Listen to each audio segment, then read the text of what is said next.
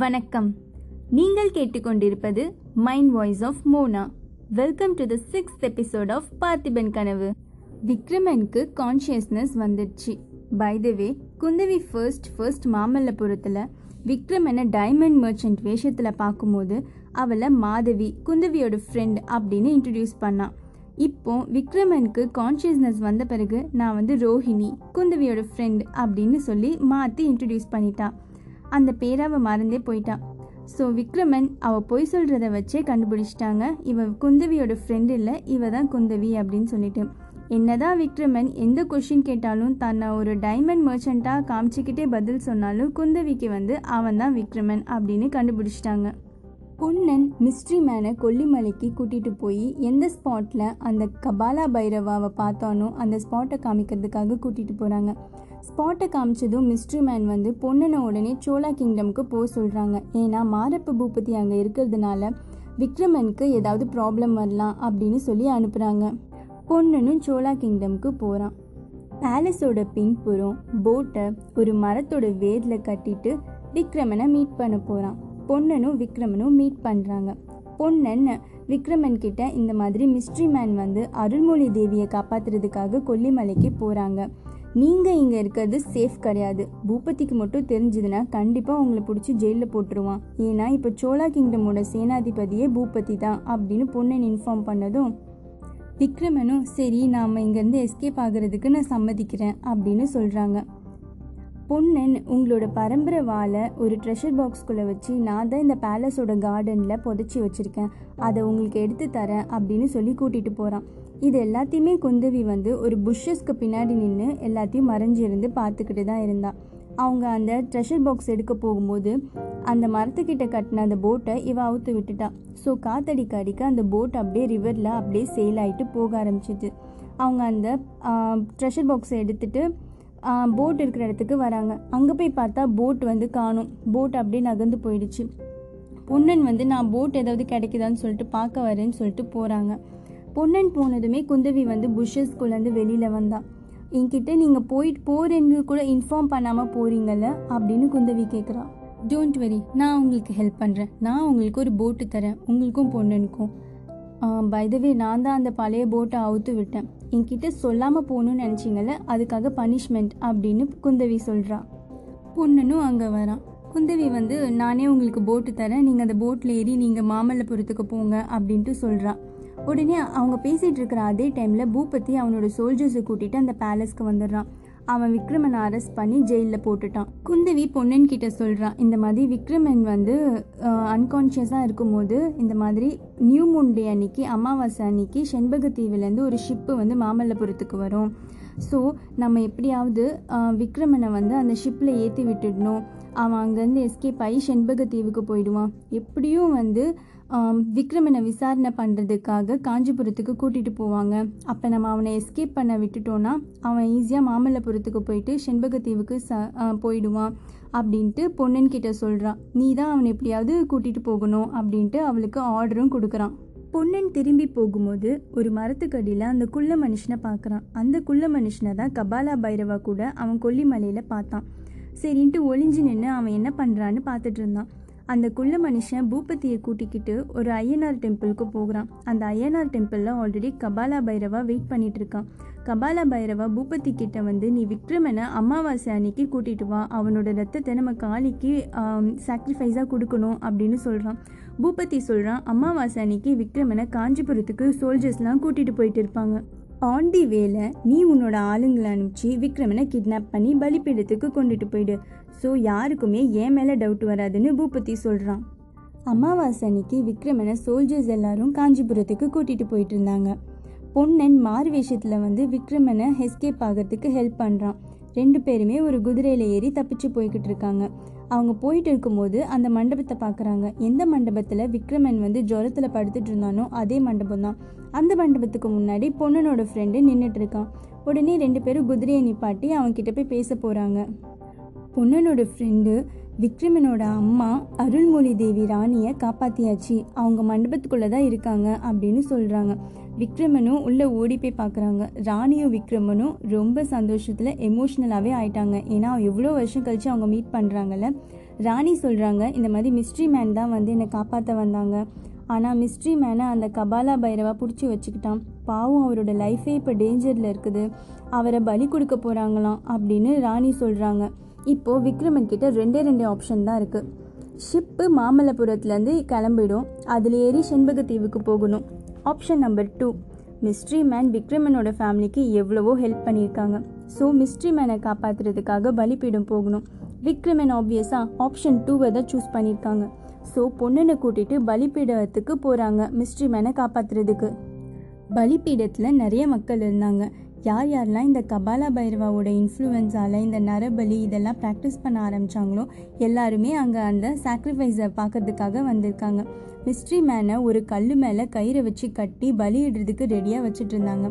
விக்ரமனும் பொண்ணுனும் அந்த இடத்துக்கிட்ட போயிட்டு first mystery மேனை காப்பாற்றுறதுக்காக அந்த கயிற்றெல்லாம் ரிமூவ் பண்ணிட்டு இருந்தாங்க. இதை பார்த்ததும் அந்த கபாலா பைரவா கத்தி எடுத்துகிட்டு சண்டை போட வந்துட்டான். அதுக்கப்புறம் விக்ரமனும் கபாலா பைரவும் பயங்கரமாக சண்டை போட்டுட்டு இருந்தாங்க. கடைசியில் விக்ரமன் தான் வின் பண்ணுற மாதிரி இருந்தாங்க. இந்த கபாலா பைரவா கீழே விழுந்துட்டான். அதுக்கப்புறம் சிறு தொண்டர் அங்கே வந்தார். அவர் அந்த கேதரிங் எல்லார்கிட்டையும் பார்த்து பேச ஆரம்பிச்சிட்டாரு.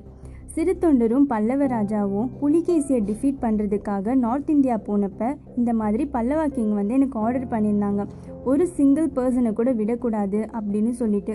ஆனால் புலிகேசியோட தம்பி நீலகேசின்னு ஒருத்தன், அவன் வந்து போரில் வந்து என்கிட்ட சரண்டர் ஆகிட்டான், என்னோடய வாழ்க்கையை காப்பாற்றுங்க அப்படின்னு சொல்லிட்டு. அந்த போரில் தான் நீலகேசிக்கு ஒரு கையை வந்து அவன் இழந்துட்டான். ஸோ அவனுக்கு ஒரே ஒரு கை தான் இருக்குது. அந்த நீலகேசி என்ன பண்ணியிருக்கான்னா, தமிழ்நாட்டுக்கு வந்து அவனோட பேரை கபாலா பைரவான்னு சேஞ்ச் பண்ணிவிட்டு நிறைய ஆக்டிவிட்டீஸில் இன்வால்வ் ஆக ஆரம்பிச்சிட்டான். எல்லாமே காளியோட பேரில் சொல்லி பல்லவா கிங்குக்கு அகெயின்ஸ்டாக ஏகப்பட்ட ஆக்டிவிட்டீஸ் அவன் பண்ணிட்டு இருந்தான். இது எல்லாத்தையும் கேட்டதும் பூபதி வந்து நம்மளும் வந்து கபாலா பைரவாவோட ஃப்ரெண்டுன்னு தெரிஞ்சால் கண்டிப்பாக நம்மளுக்கும் ஆப்பு வச்சுருவாங்கன்னு சொல்லிட்டு என்ன பண்ணுவான், ஆமாம் சிறு தொண்டர் சொல்கிறது எல்லாமே உண்மைதான், கபாலா பைரவா என்னை கூட இன்ஃப்ளூயன்ஸ் பண்ண ட்ரை பண்ணான், ஆனால் வந்து அதனால் அவனை உயிரோடவே விடக்கூடாதுன்னு சொல்லிட்டு கத்தி எடுத்துகிட்டு கபாலா பைரவாவை அவன் கத்தியால் குத்தி கொன்னுட்டான். இந்த குள்ள மனுஷன் வந்து கபாலா பைரவாவோட ஃப்ரெண்டில். அவனுக்கு இதை பார்த்ததும் கோவம் வந்துட்டு அவனும் கத்தி எடுத்துகிட்டு வந்து பூபதியை கொன்னுட்டான். இது எல்லாமே பேக் டு பேக் நடந்து முடிக்க திடீர்னு பல்லவா சோல்ஜர்ஸ் எல்லாரும் வந்து விக்ரமனை அரெஸ்ட் பண்ணிட்டாங்க. இது வந்து ராஜாவோட கட்டளை. விக்ரமனை அரெஸ்ட் பண்ணி சோழா கிங்டம்க்கு கூட்டிகிட்டு போயிட்டு விசாரணை நடத்தணும் அப்படின்ட்டு சொல்லி அவனை அரெஸ்ட் பண்ணிட்டாங்க.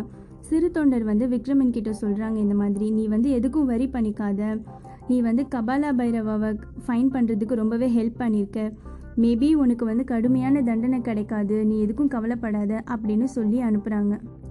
அடுத்த நாள் சபையில் எல்லாருமே இருந்தாங்க. அருள்மொழி தேவி ராணி, சிறு தொண்டர், அவரோட ஒய்ஃபு, விக்ரமன், மிஸ்ட்ரி மேன், குந்தவியோட அண்ணன், இந்த மாதிரி எல்லாருமே இருந்தாங்க. எக்ஸப்ட் பல்லவ அரசர். பல்லவ அரசர் எப்படி இருக்க முடியும், ஏன்னா அவர் தான் மிஸ்ட்ரி மேனோட வேஷத்தில் இருக்கிறாங்கல்ல. ஸோ சிறு தொண்டர் வந்து கேதரிங்கை எல்லாத்தையும் அட்ரஸ் பண்ணி பேச ஆரம்பிக்கிறாங்க. பல்லவ அரசர் இன்னும் கொஞ்ச நேரத்தில் வந்துடுவாங்க, அதுக்குள்ளே நம்ம வந்து என்னெல்லாம் நடந்துச்சு அப்படின்னு நம்ம டிஸ்கஸ் பண்ணலாம் அப்படின்னு சொல்லி ஸ்டார்ட் பண்ணுறாங்க. இந்த மாதிரி மிஸ்ட்ரி மேன் வந்து பார்த்திபனை பார்க்கறதுக்காக போர்க்களத்துக்கு போகிறாங்க. அங்கே வந்து பார்த்திபனை பார்க்குறாங்க. பார்த்திபனும் வந்து விக்ரமனை வந்து ஒரு பிரேவ் மேனாக வளர்க்கணும் அப்படின்னு அவரோட ஆசை, அவரோட கனவு அப்படின்னு சொல்கிறாங்க. மிஸ்ட்ரி மேனும் வந்து ப்ராமிஸ் பண்ணி கொடுக்குறாங்க பார்த்திபனுக்கு, நான் கண்டிப்பாக விக்ரமனை வந்து ஒரு போல்டு மேனாக வளர்த்து காட்டுறேன் அப்படின்னு சொல்லிட்டு. அதுக்கப்புறம் மிஸ்ட்ரி மேன் வந்து விக்ரமனோட குடும்பத்துக்கு நிறையவே ஹெல்ப் பண்ணியிருக்காங்க. விக்ரமனை பயங்கரமாக என்கரேஜும் பண்ணியிருக்காங்க அவனை வந்து ஒரு போல்டு மேனாக வளர்க்குறதுக்காக. அதனால தான் அவன் வந்து பல்லவ ஆர்மிக்கிட்ட வந்து சண்டை போட்டு அதுக்கப்புறம் செண்பக நாட்டுக்கு அவன் நாடு கடத்தப்பட்டான். செண்பக நாடை வந்து ரொம்ப சக்ஸஸ்ஃபுல்லாக அவன் வந்து ரூல் பண்ணி ஒரு இண்டிபெண்டன்ட் கிங்காக அவன் வந்து ப்ரூவ் பண்ணி காமிச்சிட்டான். அங்கே இருந்ததுக்கப்புறம் அவனுக்கு அவனோட அம்மா, அவனோட தாய் நாடெல்லாம் பார்க்கணுன்னு ஆசை வந்துச்சு. அதனால தான் அவன் இங்கே வந்தான். அவன் வந்து நேரம்னு பார்த்து தான் இந்த கபாலா பைரவா வந்து அருள்மொழி தேவியை கிட்னாப் பண்ணிவிட்டு ஏகப்பட்ட சயோஸை வந்து க்ரியேட் பண்ணிட்டு இருந்தான். மிஸ்ட்ரி மேன் தான் வந்து அருள்மொழி தேவி ராணியை காப்பாற்ற செஞ்சாங்க. அதே சமயம் அவங்க வந்து கபாலா பைரவா கிட்ட மாட்டிக்கிட்டாங்க. விக்ரமன் அவன் உயிரை கூட பற்றி பாதர் பண்ணாமல் போல்டாக அங்கே போயிட்டு பயம் இல்லாமல் சண்டை போட்டு மிஸ்ட்ரி மேனை காப்பாற்றினாங்க. நான் இப்போ இந்த சபையில் இருக்கிற எல்லாருக்கிட்டையும் ஒரு கொஷின் வந்து நான் ரேஸ் பண்ணுறேன். இந்த மாதிரி விக்ரமன் வந்து ஒரு போல்டு மேன் அப்படின்னு நீங்கள் வந்து ஒத்துக்கிறீங்களா அப்படின்னு சொல்லிட்டு கேட்குறாங்க. எல்லோரும் வந்து ஆமாம் ஆமாம் ஆமான்னு சொல்லி கற்றுனாங்க. நெக்ஸ்ட்டு வந்து மிஸ்ட்ரி மேன் வந்து பார்த்திபனுக்கு செய்து கொடுத்த சத்தியத்தை வந்து காப்பாற்றிட்டாங்கன்னு நினைக்கிறீங்களா அப்படின்னு கேட்குறாங்க. அதுக்கும் வந்து எல்லாரும் ஆமாம் ஆமாம் ஆமான்னு சொல்கிறாங்க. சிறு தொண்டர் மிஸ்ட்ரி மேன் யாருன்னு உங்கள் எல்லாருக்கும் தெரிய வேண்டிய தருணம் வந்துடுச்சு அப்படின்னு சொல்லி பார்த்துட்டு மிஸ்ட்ரி மேன் பக்கம் திரும்புகிறாங்க. ரெமோ படத்தில் எப்படி கிளைமேக்ஸில் சிவகார்த்திகேயன் அவனோட வேஷத்தெல்லாம் கலைப்பாங்களோ அதே மாதிரி இந்த மிஸ்ட்ரி மேனும் வேஷத்தெல்லாம் கலைக்க ஆரம்பித்தாங்க.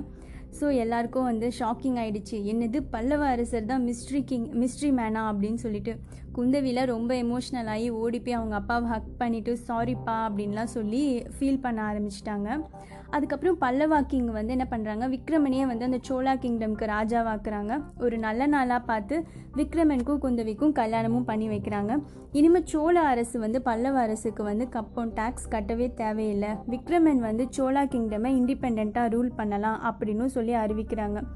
இவ்வளவு நடந்தாலும் பார்த்திபனின் வீர மரணமாக இருக்கட்டும், விக்ரமனின் வீர தீர செயலாக இருக்கட்டும், அந்த கபாலா பைரவா கிட்ட சண்டை போட்டதில் எதுவாக இருந்தாலும் நரசிம்மவர்மர் வந்து பார்த்திபனுக்கு பண்ண ப்ராமிஸை கீப் அப் பண்ணி ஹீரோ ஆயிட்டாங்க இந்த கதையிலேயே. ஸோ இதெல்லாமே நடந்தும் எல்லாமே வந்து பல்லவ நாட்டுக்கே தான் பெருமை சேர்ந்தது. நம்ம ஸ்டோரியோட டைட்டிலே பார்த்திபன் கனவு. ஸோ இந்த கனவு எப்போ தான் நிறைவேறிச்சு? 300 வருஷத்துக்கு அப்புறம் ராஜராஜ சோழன் காலத்தில் தான் நிறைவேறிச்சு. நார்த்தில் அப் டு கங்கா வரைக்கும், சவுத்தில் ஸ்ரீலங்கா வரைக்கும், ஈஸ்டில் அப் டு அந்த ஃபிலிப்பைன்ஸ் ஐலாண்ட்ஸ் வரைக்கும் சோழா எம்பையர் வந்து ராஜராஜ சோழன் காலத்தில் தான் எக்ஸ்பேண்ட் ஆச்சு. இப்போ கூட வேர்ல்டு ஃபேமஸாக என்றைக்குமே அழியாத பிரகதீஸ்வரன் டெம்பிள் வந்து இவரோட காலகட்டத்தில் தான் கட்டப்பட்டுச்சு. ஸோ பார்த்திபன் கனவு அவரோட அந்த பெயிண்டிங், சித்ரா மண்டபத்தில் இருக்கிற பெயிண்டிங், அதை வந்து வழி வழியாக சோழர்களுக்கு சொல்லப்பட்டு 300 வருஷம் கழிச்சு தான் அந்த பார்த்திபன் மகாராஜாவோட கனவு நிறைவேற்றப்பட்டது. இத்துடன் பார்த்திபன் கனவு கதை நிறைவு பெற்றது. தேங்க்யூ ஸோ மச் இவ்வளோ பேஷண்ட்டாக இந்த ஸ்டோரியை 6 எபிசோட்ஸாக கேட்டதுக்கு. வேறு ஒரு இன்ட்ரெஸ்டிங் டாபிக் ஒரு இன்ட்ரெஸ்டிங் ஸ்டோரியோட I'll catch you in my next podcast. Until then, this is Mona signing off. அது வரைக்கும் உங்களை நீங்கள் பத்திரமா பார்த்துக்கோங்க. முடிஞ்சால் உங்கள் பக்கத்தில் இருக்கிறவங்களையும் சேர்த்து பார்த்துக்கோங்க. பாய்.